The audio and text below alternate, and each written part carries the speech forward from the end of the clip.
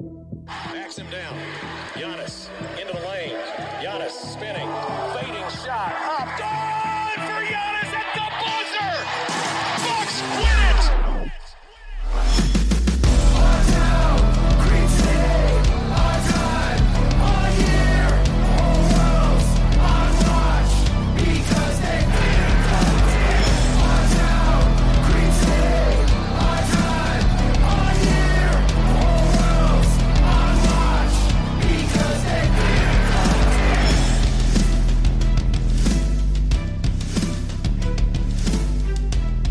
Welcome to Locked On Bucks. I'm your host, Kane Pittman, here today with a very special guest. You heard me mention this man on yesterday's podcast. Chances are, if you've had any interest in any NBA draft over the last 15, 20 years, you've read this man's work.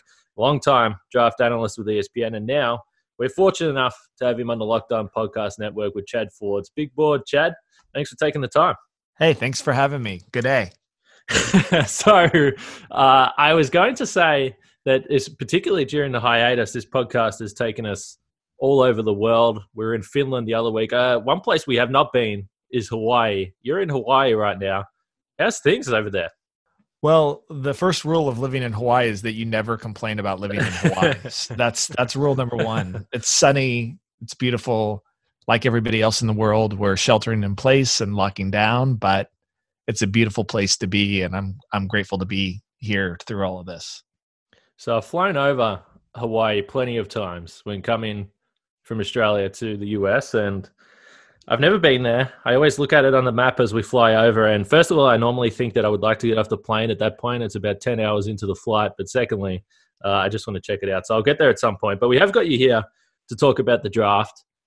And I want to start with the preparations for this year, because you hear GMs and you talk to the teams, and they'll play down the impact of what's really happening here in terms of their scouting and ability to prepare for this draft. You can call me a little bit of a skeptic with this. I think that this has to be creating significant change for those teams and GMs and front offices that have to work through this. What do you feel is the real impact of what we're seeing right now when you're trying to prepare for a draft? Well, the league's information hungry, and so the fact that they're not getting as much information as they would typically get in a draft is troubling, obviously, for general managers, especially. I've been doing this a long time, and I can tell you that NBA scouts, their professional scouts, were at this in the summer, going to camps and then to practices before the college basketball season, early college basketball tournaments. They know these guys. They have them down. The question for front offices is, does your general manager have them down? Certainly your coaching staff probably doesn't. And that, again, depends on the front office. Some general managers are out scouting very heavily, and some are wrapped up in all the other duties that they have to do for the team and just don't get out as much. And so if you hear complaints, it's not from the line file NBA scouts. They're like, actually, many of them hate the tournament. They hate the combine. They hate individual workouts because they believe the best place to really scout a player is in the middle of the season in a conference game where teams have game planned for this player. They've played him multiple times, and you're seeing them in a 5-on-5 regular situation as opposed to the more extreme situations in the tournament, and then certainly in the combine where you're not really even playing real 5-on-5 basketball, and certainly not in individual workouts. They actually think that teams mess things up from there. And so there's a lot of scouts that are a bit relieved that all this got washed away, and their general manager falls in love with a guy who goes off for 40 points in an NCAA tournament game, or heaven forbid, their coach falls in love with somebody who they saw go off in a college game, because that's probably when coaches really start paying attention, not because they don't care, but just because they have too much on their plate to do anything else. And so I think that the impact, if there's a big impact, that's on the medicals. One thing about the combine that is truly, genuinely important is all the team doctors are there. They get great medicals on these guys. That is such an important factor in deciding whether to draft a player or not draft a player. And there's a lot of concern right now in front offices about not having that information and how they're going to get reliable information as far as the medical status of every player in the draft. So I was almost laughing when you were saying that, because the next point I wanted to get to is the fact that there was no tournament, there's no combine, there's no conference tournament. So the interesting thing with this is, and particularly when you look at even the Milwaukee Bucks over the last couple of seasons, a guy like DJ Wilson that really came into the draft first round stock after a performance at the tournament, and even more so Dante DiVincenzo, who had that unbelievable game in the championship game, and maybe doesn't even go in the draft if he doesn't have that performance. So it sounds like, as you're saying, that this is potentially going to have more of an impact on what front offices might be able to sway into a guy that they suddenly become enamored with. And maybe the stock of guys moving up and down is going to be more solid than it normally would be, leading from regular season college play through to the draft. Yeah, I'm not sure for teams that had scouted everybody and that scouting was done in February, why exactly the board would move much unless, again, medical information. They are going to get the chance to do interviews with prospects. They're going to be able to do that via Zoom or Skype or what have you. And that moves the needle a little bit for sure. You definitely want to get to know the player. There's going to be tough questions that they're going to be asked if stuff came back up in their background checks. A lot of times teams have team psychologists there as well that want to ask particular types of questions. Sometimes they want to do a little game film and break down with a player to understand his basketball IQ and ability to break down film. I mean, there's some variance in a little bit of this, but I don't think this is going to be like in years past where, guys would come in to these individual workouts and dominate in workouts and start shooting up the boards, or really start to stumble in workouts and start falling on the board.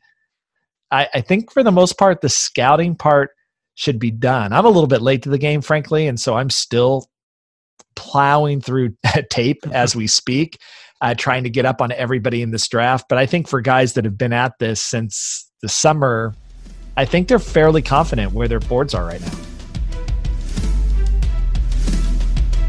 From an early morning breakfast burrito to a 12-pack of beers while you catch up on some old games, sometimes you just need what you need to be delivered fast, and that's where Postmates comes in. If you're like me, you probably start thinking about what to eat for dinner while you're eating lunch. I love food, and that's why I love using Postmates. They deliver food from every restaurant I can think of right to my door.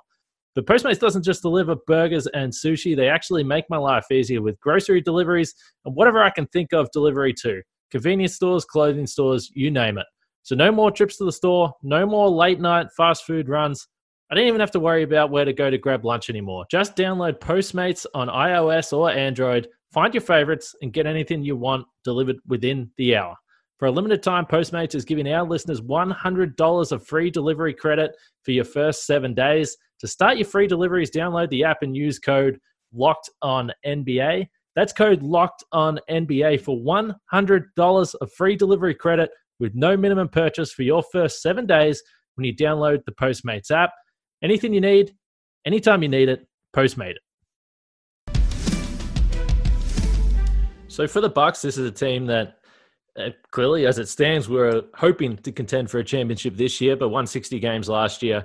They're not really in a position roster-wise where they're going to take a guy in the first round, particularly where they're situated, pick 19, that's going to come in and A, be a regular rotation player, and B, be a guy that really impacts the team. We've seen over the last couple of years, even a guy like DJ Wilson hasn't been able to crack the rotation. And then guys like Dragan Bender and Christian Wood that sort of got squeezed out as the Bucks look to improve heading in to the postseason. So how do you see contending teams' philosophy? And we can lean this towards the Bucks in terms of drafting at pick 19 this year and saying, well, okay, are we taking a project? Are we taking a guy that we think is best available that may be able to play rotation minutes? How do you look at this when you're a contending team in such a strong position as the Bucks are? I was talking to Wes Goldberg about that, who hosts the Warriors Locked On podcast, who are in a really unique situation where they may get the number one pick in the draft. And I don't actually think it changes much. First of all, there's no Anthony Davis. There's no Zion Williamson. There's no LeBron James in this draft. There's no player anywhere in this draft that is such a game changer that they fit onto all 30 teams, play minutes immediately, impact the team right away. I don't really see that. This draft is not that strong to begin with. So you start there. And now you're down at pick 19, where traditionally, John Hollinger and I have been doing a series of redrafts. We can pretty much in almost every draft stop at the lottery, because after that, you're talking about, for the most part, fringe players in the league, period, in every draft. So historically, after there's going to be, 8 to 12 to 14 players in this draft, if it's a great draft, if it's a deep draft, that are going to be impact players in the league. The Bucks are drafting at 19. Now, that doesn't mean that they're not going to get one of those guys. It just means that expectations about who is going to be available at this pick, the Bucks are going to have to get a little bit lucky. In other words, some teams above them are going to have to screw up and miss on guys that they shouldn't have missed on. And then some of it's going to be development. And as you point out, on a championship contending team, it becomes more challenging in part because a coach isn't really willing to give a lot of time to a rookie to figure things out. And there is a big, big leap from college basketball to the pros across the board. And even too, it even goes even further than that. Coaches and the development time and the practice time that a team puts in varies wildly among NBA teams and where you are. You have a young team, you're a lottery team, you're still developing, tons of practice, tons of development happening.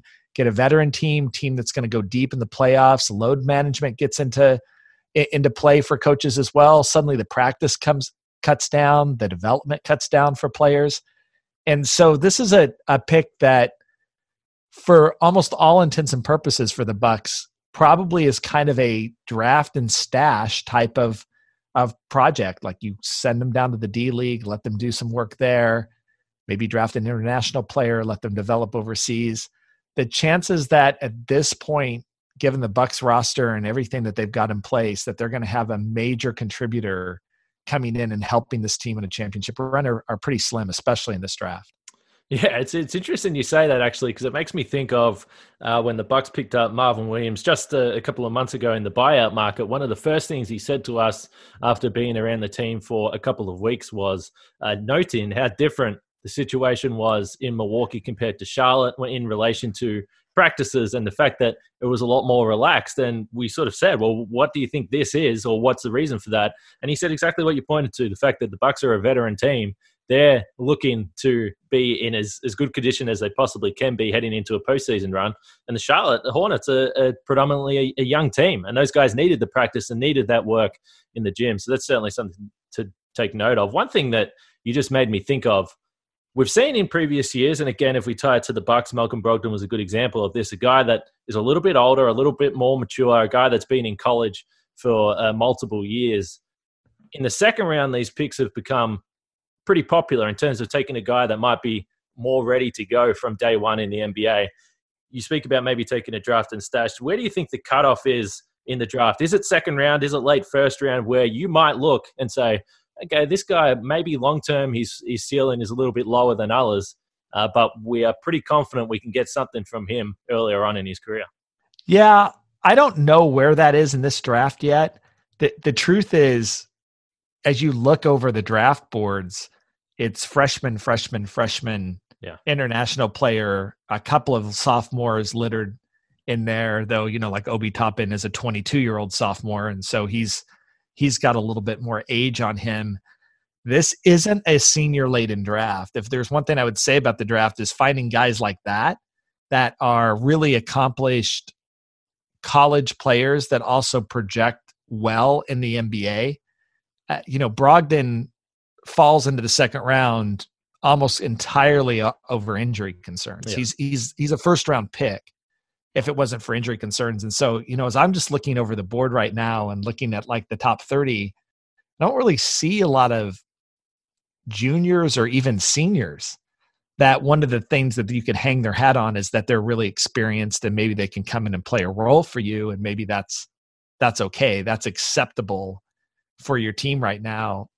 Tyler Bay, maybe a little bit out of Colorado, Desmond Bain out of TCU. I mean, there's a couple of guys that you could throw out there, but I don't necessarily see that as one of the great options for the Bucks this year. This is a very heavy young draft, freshman laden draft.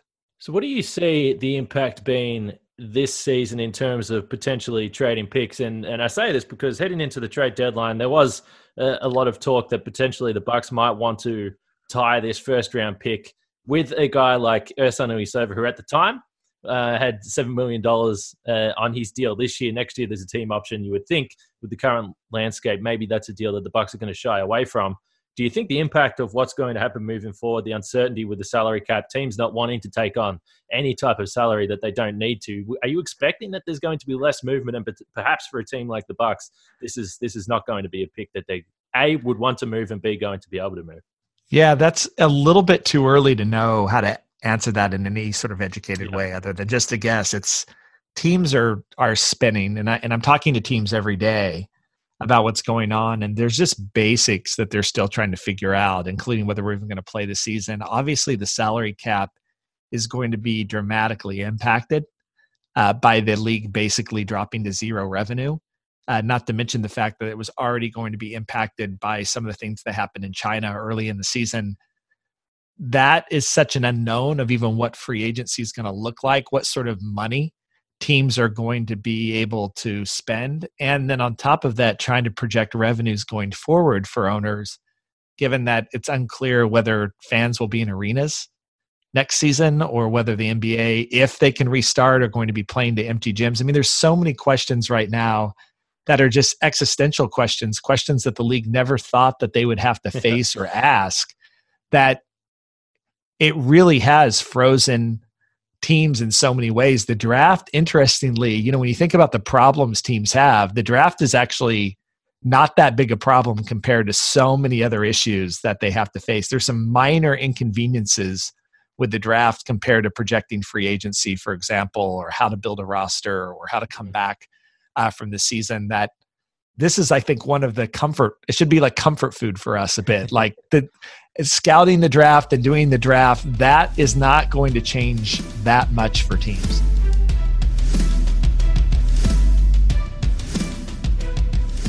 So now I do want to try and look at some names at some guys that might be falling in this sort of 15 to 25 range. I don't think Bucks fans are going to be too interested in talking about LaMelo Ball or James Wiseman or any of the guys at the top that the Bucks aren't going to be able to reach. Who are you looking at? And you can look at this from best available or potentially guys that might fit with the Bucks. And we know that at the moment the Bucks are a pretty loaded roster, certainly for the foreseeable future. 4 of the 5 starters are locked up and a couple of the key bench pieces as well. So we've already said there's not a lot of room. But who are you looking at in that range that the Bucks might be eyeing off as a potential first-round pick? Well, I would look at 2 things for a team like the Bucks right now. There's two ways that I think that you get on the floor for a team like the Milwaukee Bucks right now. One is that you're an elite defender.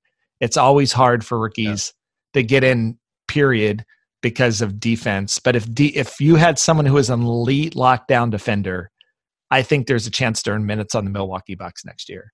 And then the next one is shooting. Every team in the league wants shooting. Guys that are lights out perimeter shooters are players that can get on the floor at times, especially on a team like the Bucks. You want to surround Giannis with as many shooters as you can.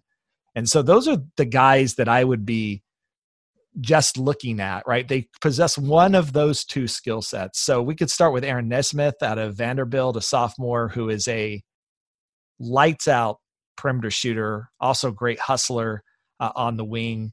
He's not necessarily the guy that creates off the dribble, but a guy that I think is going to consistently stretch the floor, has a great wingspan, and he's falling somewhere in that 50 to 20 range. I love Patrick Williams out of Florida State, who to me is a perennial 3-and-D type of player, can shoot from the perimeter, can play multiple positions on defense, can be a bit of a shot blocker, can play off the ball.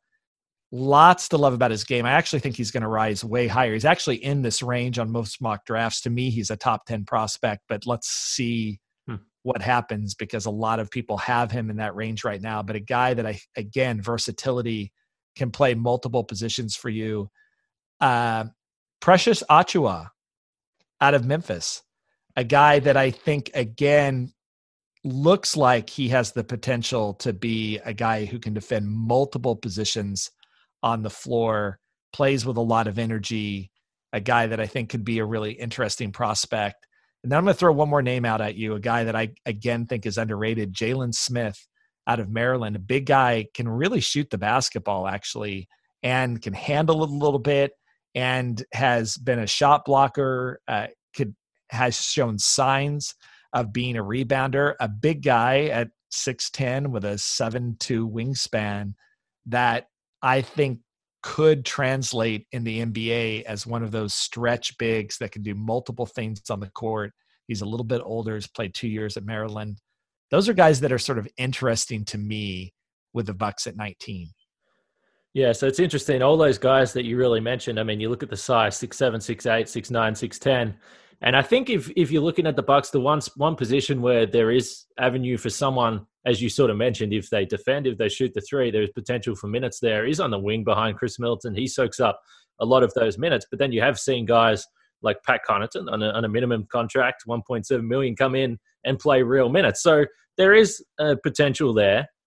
I think the other spot that the Bucks might be looking for moving forward sort of long-term is the point guard position. We know they've heavily relied on Eric Bledsoe and George Hill, both guys that are around 30 or beyond. So they both have long-term deals, but they are getting on, I guess, or heading towards the end of their career. One guy that I mentioned before we started recording, I saw him play. I don't know where he sits, and I don't know what the Australian experience actually did for him. RJ Hampton is still in that range. I see him going from around 14 to around 20 on most mock drafts. I don't know how much time you've spent on him, but what do you see from him? And is he a guy that teams, as you sort of mentioned, might be willing to say, yeah, we'll draft you and we'll give you time to develop? I actually think he'll probably rise out of that range, to be honest. The elite athleticism and that he has. And one thing is that I actually think was really good for his career. I know there's a lot of people that criticize these young American kids when they go overseas and feel like they've copped out of college or they sold out.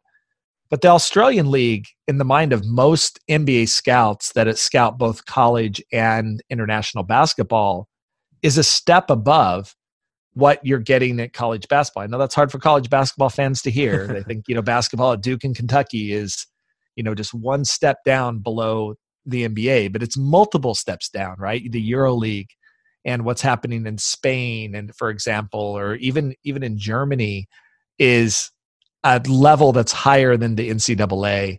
And I think Australian basketball has reached that level too. I don't think it's EuroLeague level basketball, but I think it's a step above. And so when RJ Hampton, who, if he had gone to college, would have just been given the ball, given his blue chip credentials, and just been able to kind of go wild, which is, what coaches kind of have to do with these freshmen to get them to come to teams or whatever. He has to fit into a professional team in New Zealand. He has to play a role. He has to play within himself, and he has to play around veterans. And you can look at his numbers and say, well, they're not that impressive.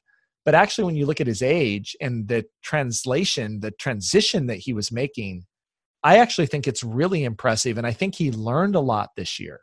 And I think that he learned what he's going to have to be when he transitions to the NBA, because almost all of these guys who have been the guy their entire career are not going to be the guy on the NBA team when they're drafted, right? They're going to be, in some cases, the 8th, 9th, 10th, 11th, 12th guy on the team. And how do you learn how to adjust to that role? And I would look at RJ Hampton and say, I think he did an actually really nice job in the Australian League this year when he played for New Zealand. And I think that is a very big plus in his corner, that he's picked up some basketball and emotional and professional maturity. And now all he needs to do is really refine some of his game, because the athleticism's there all the way, the hustle's there. And if he could develop a jumper, he's a really, really interesting prospect. Yeah, not to get too sidetracked on talking about the NBL, but that was one thing I always said. I was interesting that you brought that up, because even if you compare him to LaMelo, which everyone wanted to do, and they looked at the stats, LaMelo almost did get that college treatment in Australia. They put the ball in his hand, which you never see in the NBL or in professional basketball with these young guys that go and play overseas. They did that in Illawarra with LaMelo, and his stats were impressive. He had some big games, but the team was terrible, and that was sort of the way it panned out for RJ. He certainly had to fit into a system more than LaMelo did. one other guy, and this is purely a selfish question from me, so I don't shy away from that. Josh Green, Australian, and in Australia, this guy really, since Ben Simmons was locked in as a high draft pick and everyone knew he was heading for the NBA, Josh Green's been pegged as the next guy coming through. 6'5", out of Arizona, had double shoulder surgery just before this season began, or in the last summer. So he was interrupted, but he came in and I think had a relatively solid season. He wasn't at the top 10 projection where people in Australia were trying to peg him a few years ago, but he's still looking like a first-round talent. Where do you see him dropping in this draft? And what's the biggest concern? Is it the shot with him? Isn't it interesting how now players are switching? Josh Green leaves Australia to come to the U.S. thinking that's going to help his draft stock, and LaMelo and RJ go from the U.S. to Australia thinking the same thing. I mean, I think that's really fascinating. But in his case, he's probably right, because as preps, LaMelo gets scouted and RJ gets scouted in ways that Josh Green doesn't really get scouted right in Australia. He projects right in the middle of the draft for me, somewhere in that 15 to 25 range. He's a 3-and-D type player that needs to get better at the three. Yeah. Right. Like that's but he's that sort of player. And I think that, as he gets better at taking contact when he gets to the rim, I think that there was times that he looked like he needed to really tighten up his handle.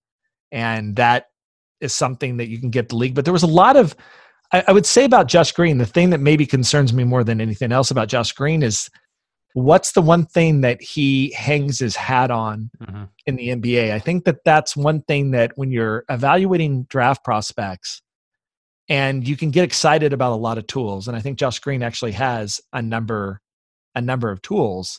He's got a good feel for the game. There's a number of things that you could say about him. He's a toolsy player. But is there that one thing that he does at an elite level that's going to earn him minutes on a semi-playoff to good team? Because that's kind of in the draft. He's either on a bubble playoff team or a playoff team that's going to allow him to develop. And I'm not sure exactly what that is for Josh Green right now. There's not that one thing that just like pops for me with his game. Yeah, I think that's been the large question mark. Even when you're watching him, clearly he hangs his hat on defense and athleticism, but energy, yeah, lots of energy. And as you pointed to at the start, though, it's kind of funny because I think about what guys might fit with the Bucks. But really, you mentioned it. It's the entire NBA right now. It's if you can defend, if you're athletic, if you can shoot the three, then you're going to be attractive to an NBA team. Is he elite in any of those categories? That remains to be seen, I guess, at the NBA level. But I want to wrap this up. And because I don't feel like I've thrown enough hypothetical questions at you, right now, the draft, June 25, we don't know what's going to happen with the NBA season. And chances are, well, not chances are, if they're going to play any basketball this season, it's going to go beyond June 25. You're going to be talking August, September, October, whatever it may be. Is the draft going to push back? What are you hearing? Are you hearing anything in terms of what will happen? Would they hold the draft and then figure out contracts and stuff later, or is the draft just going to be something that continues to move back? Oh, they're going to kick the draft down the road. I'm 90+% sure. That's what general managers are asking. That's what owners are asking the league for. The league hasn't announced any decision yet on that, so I'm not reporting that that's what's going to happen, but there's a general consensus in the league that they want to move this back. Obviously, there's so much interest in salvaging the season. And there's also, by the way, a number of NBA teams, and there's less consensus on this, so I'm not sure if it'll get through, but I think maybe the majority of teams that I've talked to feel like, let's revamp the whole offseason while we're doing this. We're going to push this back. Then after that's done, let's move into free agency right away then. It doesn't make a lot of sense that the draft is before free agency. So let's do free agency next. Then let's do the draft. Let's run that right into summer league, which in this year, if there is a summer league, it's going to be a fall league, not a summer league. And then let's roll from fall league / summer league right into the NBA season starting in December, right? Like around Christmas time. And there's actually been a lot of proponents for that before all of this happened. That's given the most optimistic calendar that the NBA, I think, can come up with, that, the season re-begins sometime in July, and playoffs in like, August and maybe early September, and then free agent and, shortened free agency period, and then the draft and everything else. Just keep it that way is what a lot of teams are saying right now. And I'm actually a proponent of that as well. I think it's actually a good move for the NBA. The NFL draft is such a big deal because the Super Bowl happens in January, early February, and the draft just happened last weekend. It gives a lot of time for build up, for fans to get excited about stuff that's happening in the offseason. And so this is an opportunity for the NBA to break tradition and do some things differently. I think there's a lot of energy behind that. It's just the major question mark that even the league doesn't know, which is, when can we start playing basketball again? Well, I think for anyone that's been to Summer League over the journey of that being in Vegas, I think no one would really be too disappointed with that, moving away from the 120 bloody degree days out there where you're too scared to go outside. But hey, we really appreciate you coming on. You can get Chad Ford at Twitter, at Chad Ford Insider. Of course, you can listen to Chad Ford's NBA Big Board. We really appreciate you taking the time to talk through what is still an uncertain draft upcoming. All right, take care, King.